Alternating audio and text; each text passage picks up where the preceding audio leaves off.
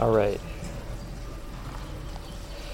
So, today we're going to do the lesson in the book on page 30, and it's the one on avoiding cliques. It's actually the last lesson in the section on divisions. So remember, the way the study guide is broken up is by the various problems. So next, we're going to end the problem on divisions, and then move on to the next one on sex and lawsuits. Now, I combined them because Paul actually bounces back and forth. There's a reason for that. If you need a study guide, let me know. We can get you one. I just checked. There was one little lonely book sitting in a box, and then there's another box. So we open the other box because people will not take the last book, right? That's the thing. Well, it's not the last book, so you're fine if you want one. So if you need one, raise your hand. Okay. If you're too shy and you want one, they're in the box in the back. Last time we talked about divisions, and we in particular talked about the issue where divisions happen and it's not really on a doctrinal issue. Sometimes it looks like it's a doctrinal issue and actually I think there's something else going on there. The thing that I have noted was just be aware of those things that are not really the issue but are related to the issue. One thing is, I had some discussions with some people afterwards. It is important to note, we did focus on the ones where we're saying it's not really the issue. I mean, there are legitimate issues where people have to go their separate ways. Okay, when we get to chapter 5, Paul's going to say, this guy has his father's wife. Yeah, he can't. This is not going to work. Okay, so there is a line. We tended to focus on the other side, which is when it's not really on the issue. Although many of the same things that we talk about could apply to both situations, but there's other factors involved when it is actually a real doctrinal issue. The other thing I wanted to point out was a point of clarification. Back in chapter 2, we talked about eloquence, and I've talked to several people about that, and I think there might be a misperception where people might think that what we're saying here is that it's not good to be eloquent. And I think the right way to think about this is that there's really two types of eloquence Paul's referring to. Because in the same chapter, he also talks about two different types of wisdom. Okay, when he says we have this, what we accept is foolishness, he means in the world's eyes. He's not actually saying it's foolishness, because it goes on and says, actually, the cross of Christ is the wisest thing we've ever seen. He doesn't say that words, but it kind of is what he's saying. So there's two different types of wisdom. There's a view of the world on it, and its view on wisdom, and then there's the view, in our view, as a follower of Jesus. And I think that applies to eloquence, too. So there's good and bad eloquence. So bad eloquence would be like someone who is more focused on trying to say the right things because they're worried about making themselves look good, bring glory to themselves. Remember, Paul talks about how people are building themselves up. That would be a bad form of it.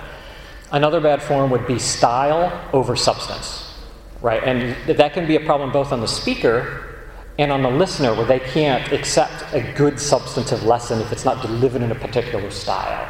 Right, and that might be what's going on with the whole divisions between Apollos and everybody else. People are picking him based on style. The good type of eloquence, I think, would be where you really want to bring glory to God. And so you want to be a master of your craft in how you speak to make it easier for other people. Well, I think that's clearly in Scripture too. Apollos is described as being an eloquent man. And they're not like, how dare you be an eloquent man, right? That's not how that goes. They actually mean that in a positive sense. So I think that's probably the best way to look at it, is just try to figure out, is he talking about the good part or is he talking about the bad part? Any questions or comments on any of that? Have you all got no comments on that? Okay. So with that said, Jesse's going to lead us in a prayer, and then we'll get started.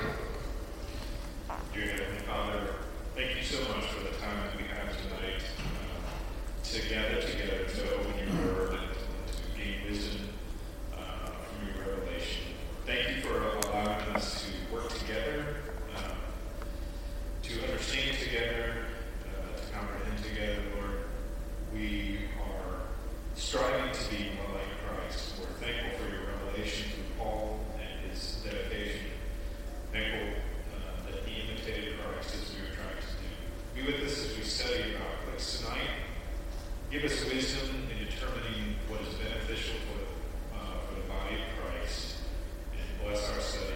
We ask these things in Jesus' name. Amen.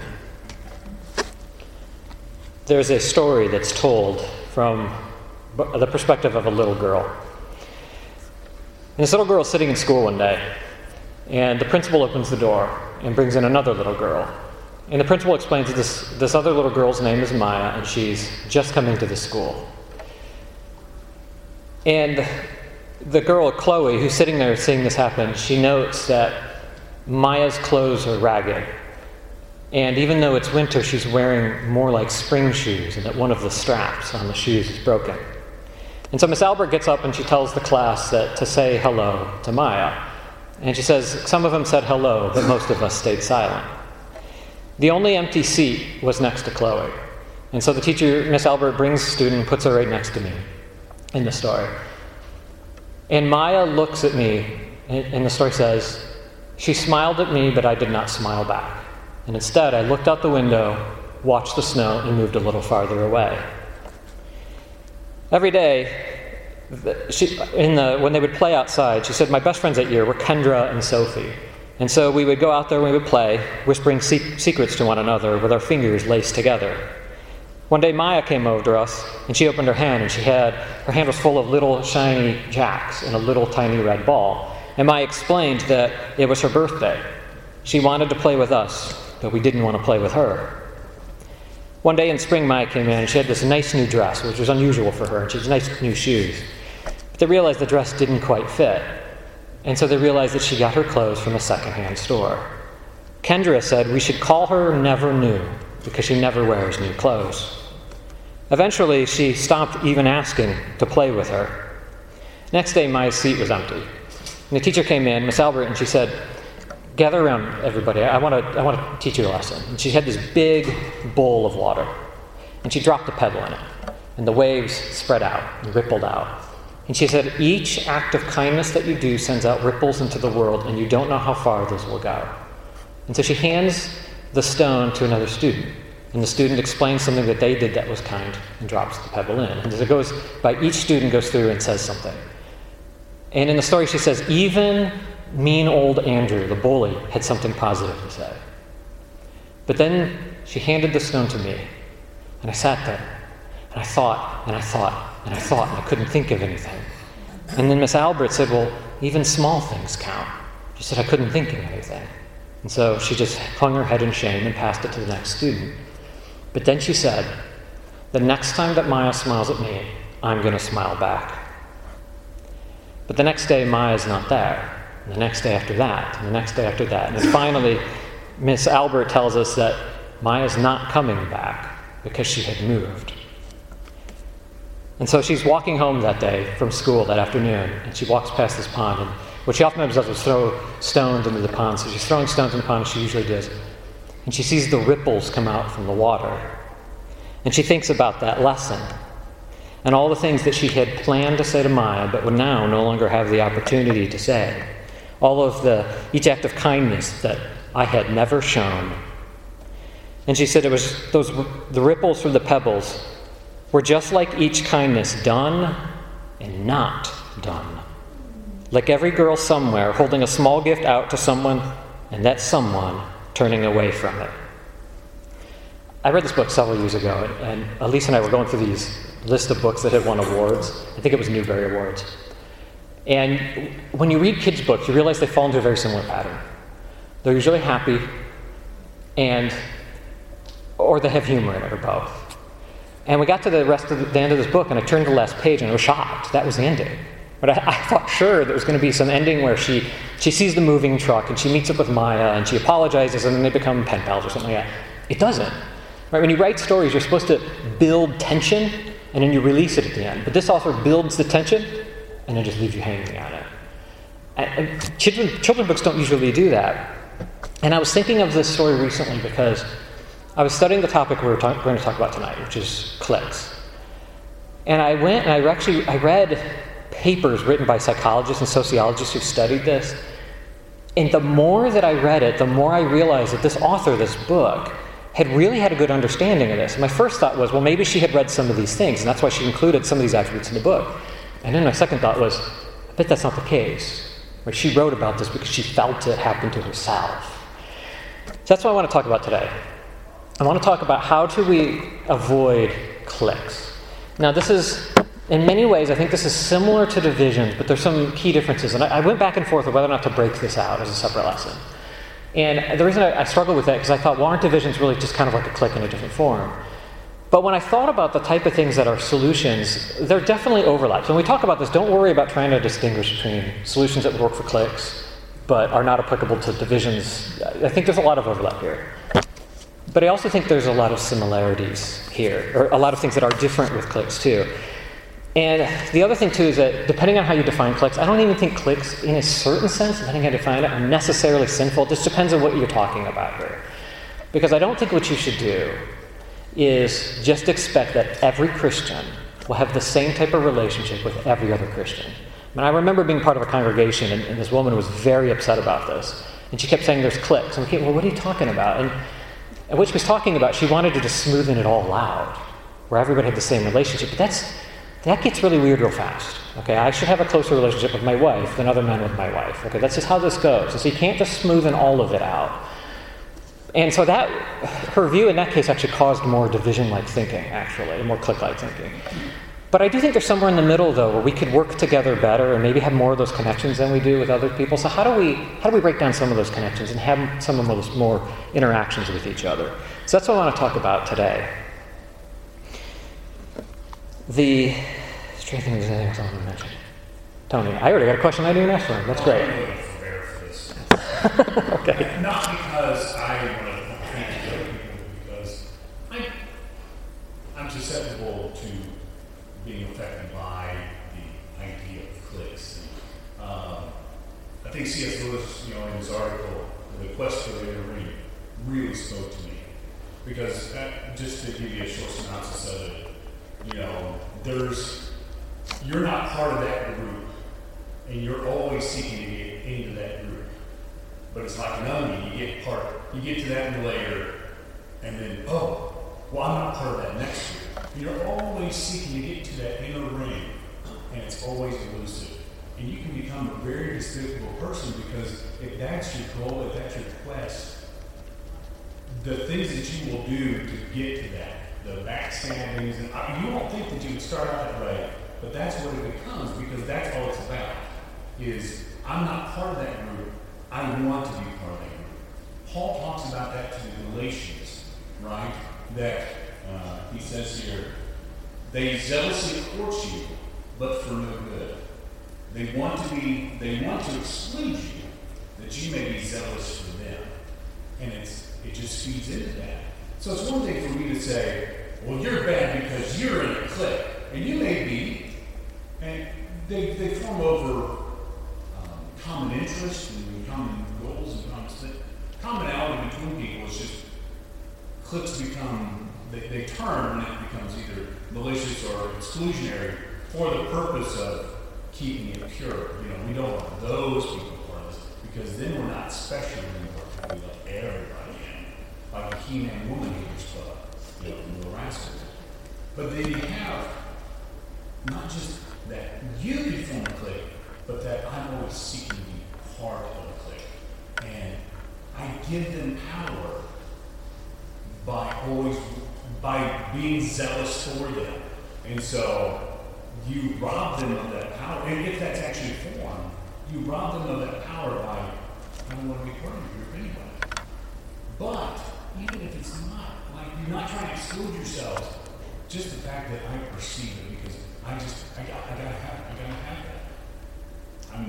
I'm defeating myself, because I'm always in that competition, as opposed to I can't be satisfied with the things that I have, because I'm always looking for something different. And that applies all over for all sorts of things. I'm not married, so I gotta be part of the married group. I don't have kids, so I gotta be part of the married kids. My kids aren't old enough, so I gotta wait long enough to become part of that group, and that group is always moving past you. And so whatever it is. And so, I shouldn't form a clique myself. I should be careful of that and be more open to other people, not walling myself off, but then also not being satisfied, or always longing for what I don't have. Yeah, that's a good point. What was the C.S. Lewis book you said? It's a short article. It's called The Inner Ring. Inner Ring, Or okay. Quest for the Inner Ring. It's just a couple pages. It's really good. I thought you said Inner Ring. I'm like, There's I some like that. that you like, Okay. Yeah, I totally agree. And there's a line, this is where it depends on how you define cliques too, because what you said is that there's a line where it can become exclusionary. Another thing you said that really landed with me too was the fact that the cliques can form on both sides, and sometimes the people who are saying that there are cliques, in them, they actually just want to be in that inner clique, which is just the same thing. And I remember somebody who was saying how they were really worried, like there's all these cliques, and so I made an effort to go talk to that person. Turns out, I wasn't the kind of person they wanted to talk to, and the relationship just got really awkward after that. And somebody actually told this person, you complain about cliques because that person hasn't talked to you. How many times have you talked to them? And he had to admit it was 0. Mitch? Yeah, to Tony's point, I don't know if this is getting into this too soon or not, but Don't worry about that, just go with it. The underlying issue there is we are trying to find our identity in something. And anytime that we do not get our identity through Christ and the cross, then we're always going to be wanting the next thing. When we can be satisfied with our identity in Christ, then we have peace. Could it not be said that seeking anything other than Christ in your identity is idolatry? Right? I think that's the root of it. And it's weird because you can take these good things and then you can take them too far. And that's what makes it hard, because we can't say we're just going to reject all these things. Some of these are good things, but you can always take them too far unless they're rooted in the right way. Yeah, it's a good comment. Any other comments? But don't worry about trying to fit it into the framework. I mean, I have this nice little schedule, but I think the best classes are the one we just throw it out and we just do whatever. So have a plan, but be ready to throw out the plan. Okay. Why do you think cliques form in churches?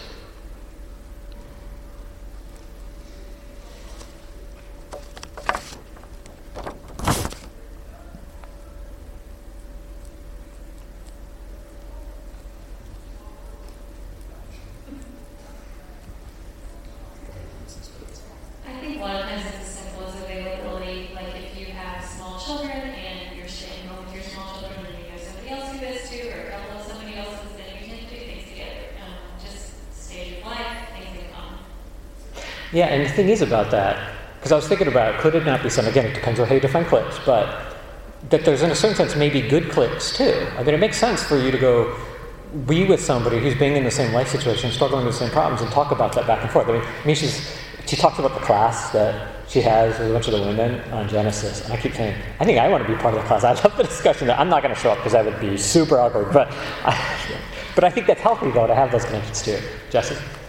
Yeah, I do think, as we've talked about this a little bit before, I think there's very, very natural kind of organization around life stage, career, opinions. I like what Tony said, when it becomes exclusionary or for the purpose of self-satisfaction or feeling special, and that exclusionary aspect is really what starts to hurt. Now, that's highly variable because you may not intend to do that. You may end up making someone feel that way anyway. But I do think there is a natural kind of self-organization that occurs. It's not wrong. Someone correcting or critique or Yeah, I think that's what makes this tricky, because there's a line where it crosses, but it's hard to know exactly what that is. Yeah, I agree. Alan? I've seen doctrinal cliques where it's a hobby. Somebody's writing and others join in, and it's because of their doctrinal hobby they like. And it's not usually a good thing. Okay, that's interesting, because I like the way you put it, like what they call it, people getting on their hobby horse. We should talk more about that. Alan? Or, I'm not sorry, Alan. Josh? Yeah, sometimes it can be environment. So we're in a rather large room. We've got lots of open seats. It's easy to filter around to wherever you want to sit on any given day. There's some congregations that are, I guess I would call them the traditional setup, where you have an island down the middle, pews on one side, pews on the other. I've known situations where people don't talk to people across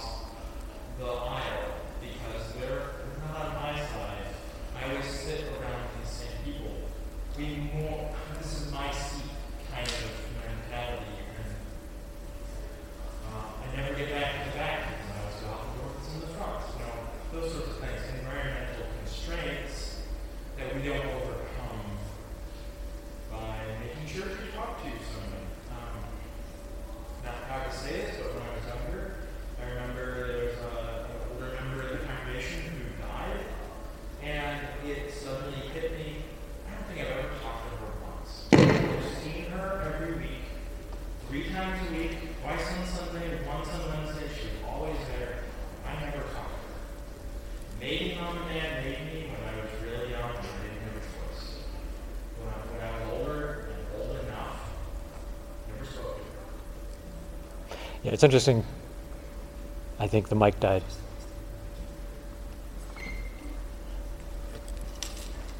Yeah, I'll just unplug it.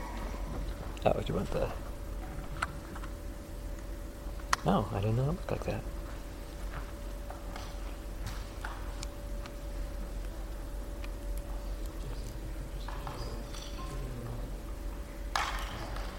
He's going to hook me up. See, there's going to... Step up here for a moment. Oh, I could do that. Okay, I'll do that. That way there's less pressure on Brian to make this happen fast. You know, it's funny you make the point, Josh, because I was thinking about it too, how simple things like environment. When we first started coming to Avon, we were nomads, so we just sit everywhere. And partially because there wasn't a lot of room, so you kind of had to just find an open seat. Maybe you got to sit with your kids, maybe not, which was the kids are nomads too. And we've been doing less of that, in part because I can't remember where we're supposed to sit, and then it's out in the middle of nowhere. So we've moved away from that. But I can totally say that there's been people I haven't talked to as much because we didn't. Okay, cool. Thanks. All right, Nina. I don't think there should be any cliques in the body of Christ, but just the fact that we are all the body of Christ, it gives us different works, so we don't all do the same thing, because we're not all capable of doing the same thing. So that would sometimes separate us in certain areas, but it's still, I mean, I just may use a big toe, but the big toe is important, you know, and so, but I may not be leading everything, but the only cliques that I see in Scripture is Jesus himself, when he says, you know, turn all back and follow me just for food. And so his clique was those who were serving him in whatever capacity. And so I think you have to be careful calling things cliques when it's just the nature of the work, the part of the body that we are within the body. Yeah, I totally agree with that. That's why I struggle with that word clique. It's like, what do people mean? Some will say it's bad, some people say it's good. It's like, well, it depends on your definition. I agree, there should be, in a certain sense, no cliques. Just to make a good point, how the thing is, when we get to, especially when we get to later in 1 Corinthians, how we have different gifts. And that's part of what makes this a little difficult, because he's not saying there should be absolute sameness. There's appropriate sameness, and then there's appropriate difference, too. So, how do we work that out? Yes? I just think it's natural. It's a natural thing for people to want to be around people that are like them. And those people gravitate together. If you get into a room with a bunch of people and there's 5,000 and they'll find each other. There's comfort in that. Yeah, so that's interesting, because there is something like we're very comfortable being with people who are like-minded, and yeah, maybe we should talk about that more too. Safety in it, yes. However, because we're comfortable, I was just going to say that's what can cause that is we are not comfortable about getting uncomfortable with ourselves and others, and that can be isolating. We've used exclusion, but isolating. And isolation isn't a good thing. Sure, being to yourself, being able to study and be alone in the Word, but sharing is also a good thing. And so we are challenged, and I'm challenged, to go outside my comfort zone and seek out others that I've not spoken with, to greet others I've not met. And having that ability to do that, you're walking that, others may see that and want to do that too. Jesus spoke with others that were not comfortable, and certainly were not comfortable speaking with others either. So, and I like the fact that, yes, we gravitate to what's comfortable, and I've also watched young family with young children reach out to other individuals who are single.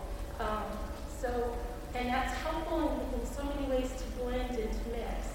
It doesn't have to be overly thought, what is your mindset about that? But if we stretch ourselves and become more comfortable about being uncomfortable, then less isolation will happen. Yeah, you went where I was going to go, so it's perfect timing. Be comfortable with being uncomfortable. There was something Stephanie actually said, I think a few classes ago, after class, if I remember right. And she was talking about how when we have these discussions in class, one of the great power that comes in it is the fact that you have people who have been Christians for many, many decades. And for them, a lot of the issues that we go through they're roads that are well-worn paths for them. But that only works when we learn from them, and that only learning from them when we have these intergenerational connections too. Yes, Bob? The word clique is one of those words that immediately gives you some emotional feelings that are usually negative. If you said we should be friends with our brothers and sisters, everybody would go, oh yeah, we should be friends with our brothers and sisters. We should be close friends with them. Yes, we should be close friends with them. And so earlier, Jesse was said exclusionary. And so definitions might be in order, but you might use a different word as well.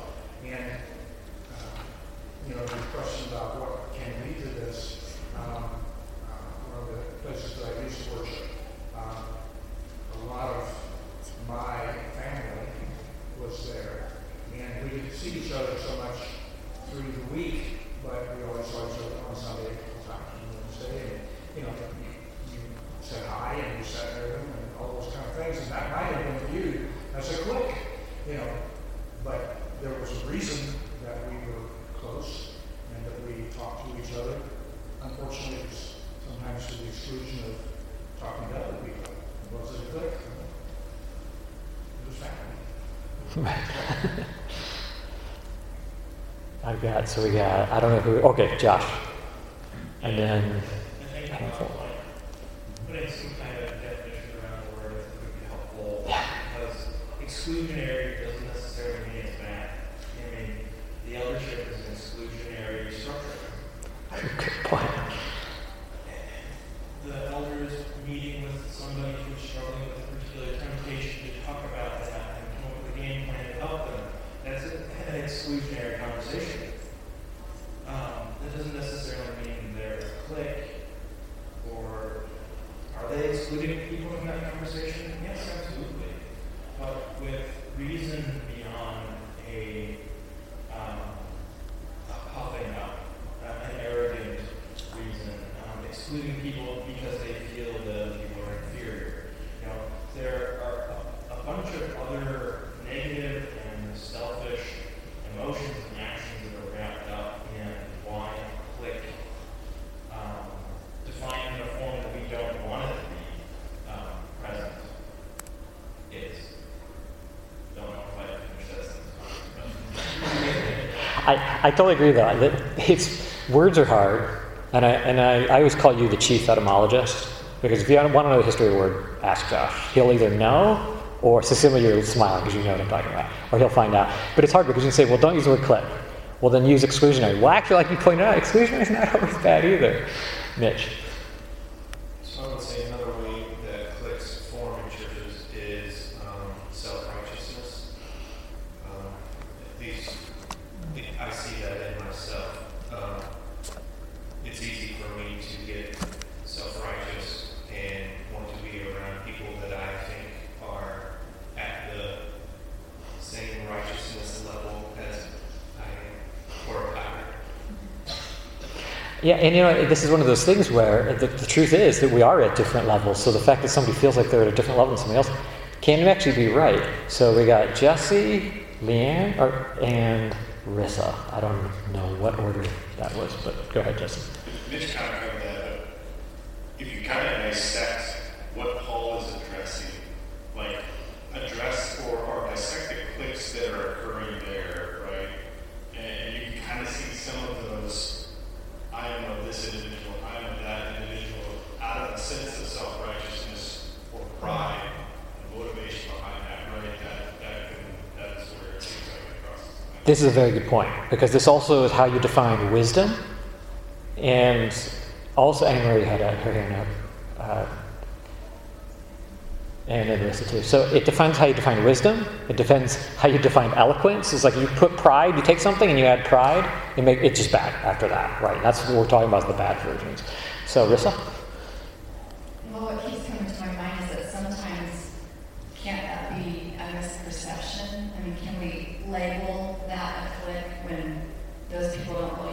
exclusionary reasons for being together or feelings even about wanting to stay exclusive, but sometimes we're quick to judge maybe a group that's really having fun together, or really, you can tell they just really enjoy being together. Well, that doesn't make them a clique. So I think I have to be careful assigning a name to, different groups that do enjoy being together or whatever, that maybe there aren't any negative motivations behind that, and making it divisive where it's really not meant to be divisive.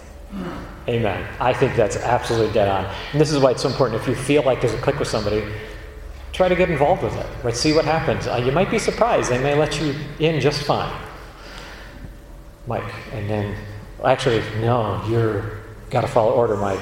We're not doing the whole spouse thing this time. That was last week. Okay. Go ahead.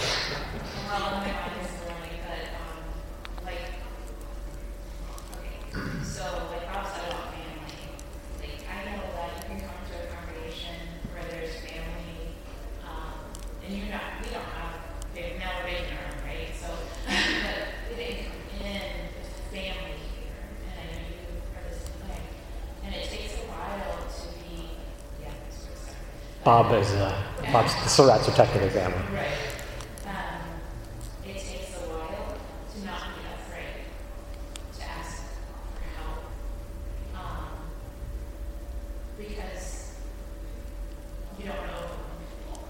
And you guys never really have asked for help. But it took a long time to get there. And I think fear is a big factor on both sides. You're afraid to break in, and you're afraid to reach out. And it sounds like what we're talking about in the reading notes is the pride, trying to be bigger than the next guy. But there were people there probably afraid to break in. Yeah, I completely agree. And in fact, this person who was complaining, one of the people who was complaining at cliques in the church, that I tried to engage with him, and it turned out he just really wasn't that interested. He later split the church.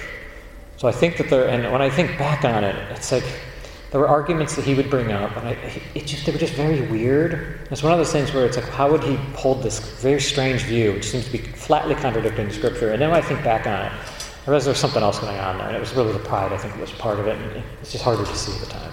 Mike? So when I saw this question, it made me think of a variation of the question, because I think I've seen this in my lifetime, whether I've been a part of it or not. But don't we also need to guard against the church becoming a clique? Okay, we want to avoid the church becoming a clique. Right. What do you mean by that? Well, it just seems that sometimes I think that we see attitudes, or we develop and form attitudes that our church is exclusionary. Our church is the only one that's really 100% right. Our church, if you're not part of our church, you're really not part of the kingdom of God. And I think we have to be careful to guard against that, because if that's the case, then it kind of goes to an article that I think Leanne actually posted maybe, but it makes us, are we making our local group what is attractive, or what we are trying to bring people into versus bringing people into Christ? And so by doing that, then we ourselves as a group, if we're not careful, can almost have clique-like attitudes, and I think we have to guard against that. Yeah, what's weird is that I think sometimes we can engage in that clique-like attitudes by constantly talking about the other churches down the road and criticizing them. That's not our business. And I'll tell you that I was trying to figure out what's different at Avon. And so I actually spent some real time on this. And I had several conversations with you trying to narrow it down. And actually, it was a conversation with Mitch. There was one, I said, I feel like I had my finger almost on it, but I can't really simplify it. And I explained it to him, and he said, Luke, the word you want is autonomy. And then he said, autonomy is one of those things you have to fight for. But what he meant by that is that also means us staying out of other people's business. We're not going to get involved, we're not going to criticize, because you know what? It's not our business usually. And now there's maybe some exceptions where we need to know about something happening, some kind of false doctrine, fine. But it gets really easy to get too involved and start worrying about people that we don't even talk to, right? We got enough problems in our own lives. Let's work on that. Who else has a mic or has a hand raised? John. So I think one reason why they form churches is because they're very Yeah. They were experimenting where they're trying to find like, what's the maximum number of people that can do certain things at once. And so I think what they found is the max people who can have a single conversation is, I think it was about 6. And then it was the maximum of people who can perform a single task altogether is 30. And the max number for a group was 150. And so after that point, it's very natural from the human perspective to like after you have more than 6 people trying to have a conversation, it will split off on its own into 2 separate conversations, right? And so it'd be hard once you get past 150 to be a group, right? And so it requires a lot of leadership, a lot of tone at the top, a lot of intentionality to make it so that it's not. Yeah, I 100% agree. In fact, I've read studies, and I think I've probably read the same one you're talking about. And there's an article in The Atlantic that I just read today, actually, and it was talking about friendships and how many people have real close friendships. And they said most people report only having about 3 real close friendships. Now, my guess is people in the church would probably report a higher number, but I don't think they're reporting 150 really close. I don't think you can do that, which is why we can't just smoothen it all out and say you have to have the same relationship with everyone. That's just an unwinnable solution, in my view. Yes. Yeah, really, it's about considering what we are, what we should be to each other. We are all members of the same body. Even Paul referred to himself and to Timothy as fellow workers. He didn't put a kind of hierarchy on himself over Timothy. We're all doing work. And so why do cliques sometimes form? I think we mentioned it earlier, but sometimes it's the roles that we've been given. There are elders, there are deacons, there's a preacher. Coming from a family of preachers, I was a preacher's kid for most of my childhood. There is a tendency at times to set the preacher and their family to create a clique for them. And then there's the membership. So we come and the preacher does for us what we need from him, but then we're the members, and he's a fellow worker. He's a part of the body just like we are. And so sometimes we create cliques for other people, and we shouldn't. We're all equal. Yeah, I agree, and that's why you really have to look at it on both sides, because what was the comment earlier about how we got to be careful when we start assuming things about cliques and assuming how they work, because it may be a clique in our own mind. And unfortunately, I have noticed that dynamic where even preachers are saying, like, don't put me on that pedestal. People still put them on that pedestal and treat them as different. Yeah, I mean, my father has constantly said, we don't want to be treated as an employee of the group. We are part of the group. We want to be considered a brother and sister just like everyone else. And that fixes, I think, a lot of problems too, because sometimes, because we have this implicit, the preacher's on a pedestal type stance, if we're in a church of 150, we ignore the other 149 people, and we're like, well, I don't really like the sermon. It's like, listen, I get it. Okay, maybe you're right. Okay, maybe I'll even agree, but 149 other people is part of the congregation too. That's got to somehow factor into the equation. All right. Any other hands, or should we move on to solutions? We kind of already have done that a little bit. All right. Let's jump. How long we got? We got 10 minutes. 30 minutes. Okay, what are some solutions? How can we avoid falling into these traps? Or if you want to talk about any of the other questions, because obviously I'm only kind of following the plan here. I was thinking about some of the responsibilities we have as Christians for each other. Like in Titus, where it talks about the older women teaching the younger women and the older men. Our responsibilities will help break up some of that, what is natural. Like it's natural for us to include people in our own age group. You're not going to invite my family to a New Year's party where everyone stays up till midnight. That's not what my family needs. But so some of that is natural, but sometimes as Christians we're called to break that apart because we have responsibilities to one another, to have fellowship with everyone or to fulfill different responsibilities as a body. Yeah, Jesus radically redefines the family. And we have to remember that and then really try to live that out. We have to get a little uncomfortable. One of the things I love that my parents did was that when we had holidays, they a lot of times would include people who they knew didn't have family in the area. And those people, it's weird how much it affected them. Like they really felt like they're part of the family. It's still tight-knit. They didn't invite everybody, but they really felt like they were part of a family, part of something bigger. Ryan and Bob. I don't know who goes. You guys are going to have to arm wrestle over it. I guess I'm going to say Bob. Okay. Awareness, number one, because you're not going to fix anything that you're not aware of.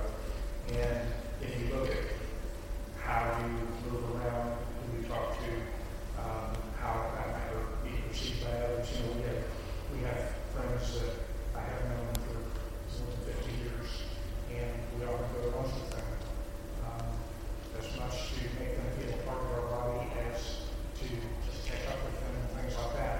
But that might also be viewed by somebody else as like, oh, why are they always together and we're not, or whatever. And so the clique is in the eye of the beholder. Sometimes I think you kind of touched on that before. But I'm going to say awareness, you just kind of have to look at it yourself and say, could what I'm doing be perceived by somebody else as a clique? And if so, what should I do about that? Yeah, I 100% agree. I think that's more than half the problem, or half the solution right there, is just being aware of it. Ryan? I think spending one-on-one time interacting with people that I am not totally comfortable with is very helpful. Could be people in different life stages than me, different background than me, maybe even most of all, personally, just people who seem to operate in different ways than me. Who just look at the same things as me, just come away with different conclusions or have just a different perspective on that.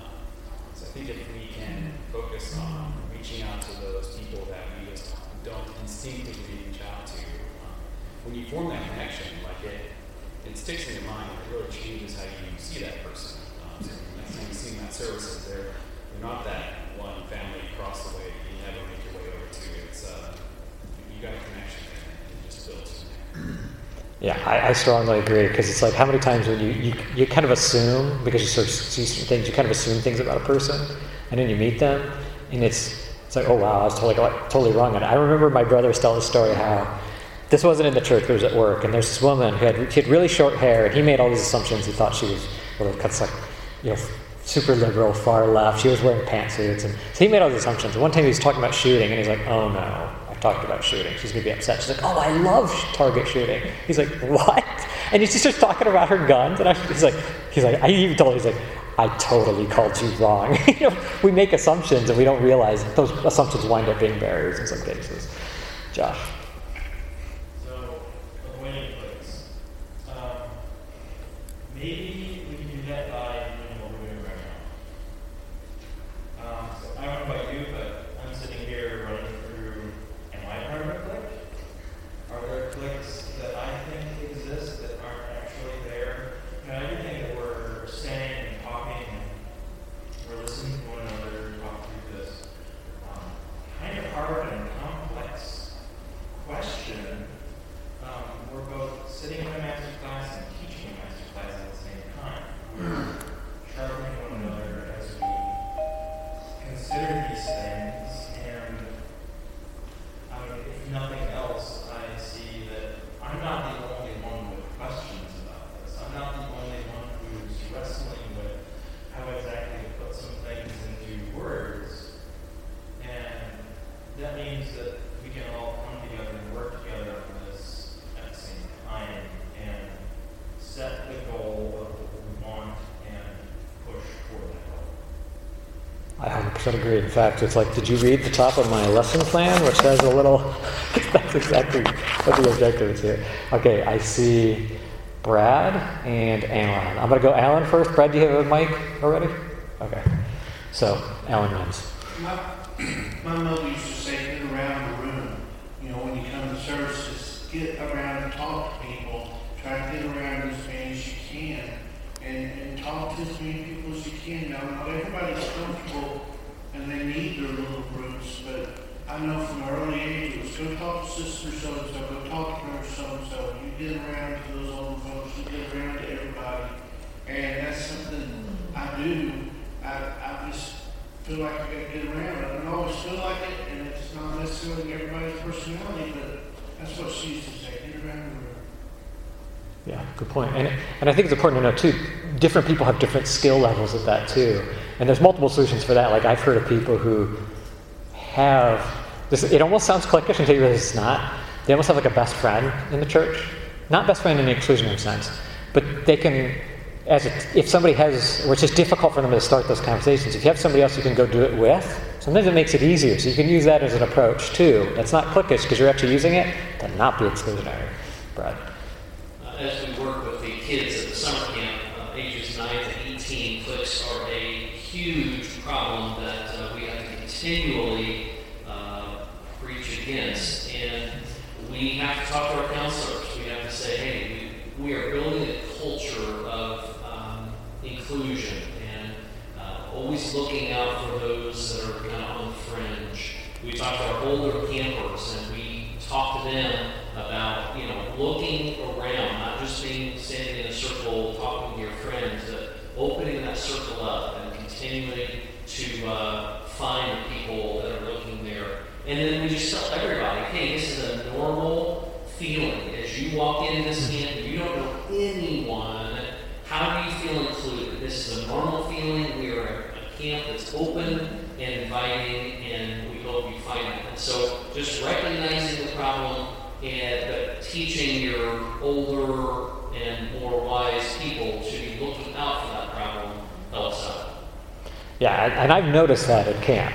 I mean, you can see that. And actually, if you guys at the camp meeting recently, she was telling me some of the stuff, and it's clearly there's a lot in there to do this clique busting. And also, I think overall, Yvonne generally does a pretty good job at this. Like, there was somebody new, and I stood in line to try to meet them. I never got to meet them because there was a line, and I was too far back. So I think we do a pretty good job. When I first started coming here, I felt what you're feeling, not just at camp. I felt it here, too. Yes, Tony? Just a couple of things of advice that we would need. A little bit about myself. I was new to the area. One thing was don't seek people that you feel like you need. Because, I'm prone to always feel like on the outside. I don't feel included or something like that. I'm always seeking people right in the room. That's why I talk about that. Because I'm really aggressive with that most of my life. And so, instead of looking for people that you feel like you need to be a part of, look for people who may need you. So if I talk to you, know that you actually need me. You have been talking to me a lot, Tony. I don't know if that's a sign.